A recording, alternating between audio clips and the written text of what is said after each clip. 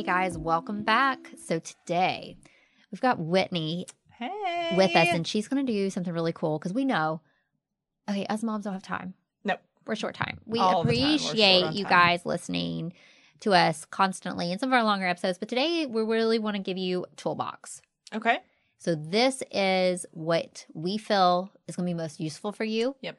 You can keep coming back to this episode. Yes. It's here to equip you for the day-to-day stressors. So we're going to kind of name some techniques, Okay. and Whitney's going to walk us through it and tell us how to do it. We got this. Let's do it. First one up, grounding. Okay. So grounding thoughts is something that you use if you're ever experiencing intrusive thoughts. And those intrusive thoughts are unwanted, unwelcomed, and not something that you want to happen. You may hear a lot of people talk about it saying it's a worst case scenario thinking, or kind of thoughts are snowballing on them. Like you may be putting your baby in the car to go to the pediatrician. All of a sudden you think, oh my God, what if we're in a car accident? And then what if I'm in ICU? And what if my baby's in ICU in a whole different hospital? How are they going to know how to care for my baby? And da-da-da-da-da. So that's what I mean by an intrusive thought. Right. It starts out of, oh no, what if something happens? And then before you know it, an additional 5 or 20 things, like worst case scenario thinking, has happened. So when you experience those intrusive thoughts, I want you to take a deep breath, get some of that oxygen to go into your brain, slow down that thought process, bring yourself back to the present moment by using facts. So tell yourself, okay, I'm worried about getting into a car accident. However, that hasn't happened right now. My baby is safe and I am safe. And remind yourself, okay, if I am nervous about a car accident, I can drive slower. I can just be more aware of the people around me while driving. And if at any point in time I need to pull over, I can. Right. So that's what I mean by grounding thoughts, is just bringing yourself back to the present moment, using some facts to combat those intrusive thoughts that are not factual. And you have no control of. Exactly. Perfect. Next one is reframing. Okay, so reframing can kind of get confused with grounding thoughts sometimes because, again, we are changing our thoughts and thought patterns. So reframing can look like, oh my gosh, if this happens, what am I going to do? So you take that worst case scenario. Again, let's use the car accident one because I feel like that's, a pretty easy one. So let's just say you have the thought of, oh my gosh, what happens if I get rear-ended while I'm driving my baby to the doctor? Again, take that deep breath and say, okay, my game plan, if that happens, is I'm going to pull over. I'm going to check on baby first. And if baby is safe and uninjured and all of that kind of stuff, then I can call 911. And then when, when emergency personnel gets there, they'll guide you through the rest. Mm-hmm. They will guide you through everything else that you need to do. So reframing is almost having that game plan of, okay, scary thought, but this is what is in my control. Right. This is what I can do about that if it happens. Just because you have a thought doesn't mean it will happen. Right. So good. The next, I struggle with this, sensory overload. Oh, so much. I think we all do. And I think our kids do too. Yes. There's constantly, we always have input, whether it's, visual or auditory or all of the above, all at the same time. And as moms, we have this constant mental to-do list. Yes. So, not only are we most likely in a relationship where we need to maintain that relationship, we have a home that we're trying to maintain. Even something as, seemingly, minuscule as, unloading the dishwasher, it's still a task. Mm-hmm. Doing the laundry, it is still a task. Sweeping, still a task. Cleaning up a spill, still a task that is in our heads in this ever revolving to-do list. Right. And then we have kids that are 90% of the time asking for us. Mm-hmm. Whether it's that they want to watch a certain something on TV, or that they want to go outside, or that they need a snack, or that they need us to open their snack, or that we need to change them, or that they need help in the bathroom, or that it's time to bathe them, or all the things. And then in addition to that, we probably do have a TV on or our phones with us or something like that. And kid toys. Oh, kid toys. Can we with talk all the about why they noise. make them so obnoxiously loud? And why do they use the worst sound effects? I don't get it. I just don't get it. Yes. It's annoying. And so you got to think that is a lot of input for So our much. brains. That is truly sensory overload. Our brains can only process so much at one time. Mm-hmm. So a lot of times when we have sensory overload, we become irritable. Yes, snappy. Frustrated, snappy, angry, all the things. Burst out into tears. Maybe that's just me. It happens. And so if you feel like you're struggling with a sensory overload or an overstimulation, if you're able to go outside for even 30 seconds and just kind of break that cycle a little bit. One grounding technique is to go outside and stand on the grass barefoot. To feel it. To feel that grass there, and to not have a screen in your face, and to maybe not have all of these things vying for our attention at the same time. And I get it. I have 2 kids. Like, it's hard to get outside, number one, without them coming behind me. Right. Because that's what they do. Yes. Screaming. Yes, for you. naturally. And, that they need help with their shoes and all the things. Mm-hmm. But if you're able to get out without your children for, again, 30 seconds, give yourself permission to do that and to take some deep breaths. A pack and play, a safe space. Oh, for sure. It's okay. You know what? You're allowed to turn on some Bubble Guppies for your kids. Yep. Totally fine. You know what? Bubble Guppies, Paw Patrol, Daniel Tiger, whatever. We're big into Peppa at our house. Oh, yeah. Peppa Pig, like all the things. Like Encanto. Oh, my gosh. Like Disney Plus. All the things. We're allowed to use those as tools. And then we go outside and just say, okay, I can actually get through this.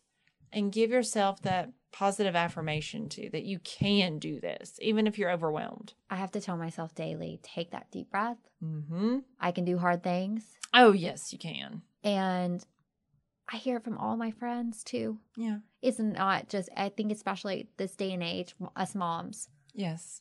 We're more back, I think in older generations, they did not have as much media, social media. Oh, gracious, yeah. The music, the toys. Well, the demands, because for a long time, houses were not always a 2-income household. Right. So we have a job on top of it. Right. And then if you are just, if you're staying at home, that is your domain too as well. Oh, and that's a hard job. Even those breaks, few and far between for a lot. Oh, for sure. It's so the input, like you said, and to recognize and even name it, sensory overload. Yeah. Instead of being like, why am I feeling this? Yes. So important. Next one, everybody says take a deep breath. Mm-hmm. I even tell it to my child. Yep. Tell us how we're supposed to do this. Okay. So whenever you're struggling with anxiety or whatever, you may hear some people talk about the 4-4-8 breathing method. I don't get caught up in that because when you're in that moment of panic or overwhelmed or overstimulated, you're not going to think, okay, well, what were those numbers? What am I supposed to do? It's too much. Mm-hmm. It is too much. So what I encourage people to do, I need you to breathe in through the nose, out through the mouth. And when we do that, we're bringing more oxygen to our brain, but we're actually doing it slowly. And then when we do it like that too, we're actually processing what we're doing. We're feeling it a little bit more when we exhale through our mouth. Yeah. So, and take as many deep breaths as you need. There's no right or wrong to that. Yeah. And what I'm learning is that me demonstrating that in front of my children, that's healthy and great for them. Oh, absolutely. It develops good coping skills for them. Because, if mom's not handling it right, oh, yeah, how am I expecting a toddler to? Mm-hmm. Yeah, I saw something on Instagram one time that said, a dysregulated adult cannot regulate a dysregulated child. And kids, overtired, hangry. I know, especially with school, they are so on at school. Oh, for sure. And then they come home. It's so... I hate to say they use their good behavior at school because that's what's expected. And mom and dad are their safe places. Yes. As hard as that is on us. We have us and them. both at our limits sometimes. Oh, absolutely. So it's not just you guys. No. It happens to us. And you know what? It's okay if you do pizza night in the living room. Mm-hmm. It is. It's okay. You have full permission to do movie night with pizza when you need to. I love a good drive-through Chick-fil-A. Heck yeah. Let them eat on the way home. Mm-hmm. If I know that mess is really going to bother me. Mm-hmm. Because some days, if I see the sippy cup fall to the ground for the 1,000th time, Mm-hmm. I know I've hit it. Or the food throwing. Oh, yeah. Yep. Yeah, we're in that stage, and I'm not a fan. No. Mm-mm. I need it to be over. It's a lot. Speaking of that brings us to triggers. Oh, yes, that is a trigger for me. Food throwing. I hate it so very much. What is a trigger? A trigger is anything that happens that you can tell you almost have an immediate emotional or visceral reaction to. And when I say visceral, I mean like a physical reaction to. So not necessarily making you sick to your stomach. It could, but to feel that heat kind of wash over you because you're angry. Yes. Or a tension headache. Oh, yeah. Uh-huh. And so a trigger, like I've said for me, when my toddler throws her food at the high chair, that drives me up a wall. Because I'm like, I have literally cleaned up how many more times today, and now you're throwing your food that you screamed for. Yeah. And so that's a trigger for me. So I've learned with her that if she throws her sippy cup, guess what? You're not getting your sippy cup back on the tray. Yeah. You're going to have to take a break from it. Yeah. And she's starting-ish to learn that when I put it on the table, don't scream for it. Yeah. You're not going to get it for a couple of minutes. Yeah. That pause. Oh, yeah, that pause. Because if I take away your ammunition, you can't go after it. So, Yeah. You know. What do you do in that moment, though, to help you? I have to do a deep breath. Okay. Yeah. I have to do a deep breath. Because otherwise I'm like, no, and I'm yelling, and that doesn't help things. You know, one of my triggers was sleep. Mm-hmm. I realized that sleep made my triggers a lot worse. Yeah, sleep deprivation absolutely exacerbates any feelings you have. And then hearing him wake up in the middle of the night. Mm-hmm. So I had to learn to say, okay, this is a trigger. Yep. Okay. I can call it for what it is. How do I get better at this? Mm-hmm. And I'm still working on it. Yeah, it's a work in progress. We all are.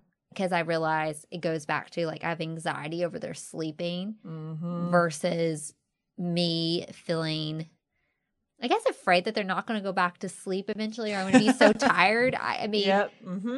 it's cycles, I guess. There we go with those kind of like anxiety thoughts here. Yep.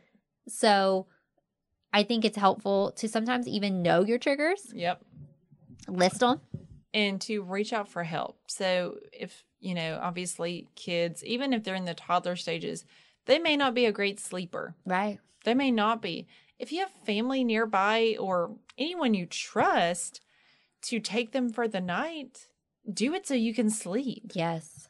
Like, it's perfectly fine to do that. Now, that being said, if you're not comfortable because you worry about their safety or you don't have that available to you, that's completely understandable. But let's just say that your kid does a Mother's Day out or they do a pre-K or daycare type setup. Mm-hmm. You're allowed to use your PTO at work because it is a benefit. Take a day or take a half a day so you can be in a quiet house by yourself and get some rest. Oh, that's so needed. Mm-hmm. We need our own breaks. Yes, we do. And you're allowed to take them because you will be a much better mama if you get a break. And having, I noticed if I can look at a week and schedule a little me time. Yep. Have a schedule. And you know it's coming. You can anticipate activity, that with excitement. Even if it's 10, 15 minutes. Oh, yeah. For sure. So impactful. Absolutely. Our last one as our toolbox for today is going to be voice journaling. Okay, so I'm a huge advocate of this. I tell my clients to do this all the time, regardless of maternal mental health being why they're coming to see me.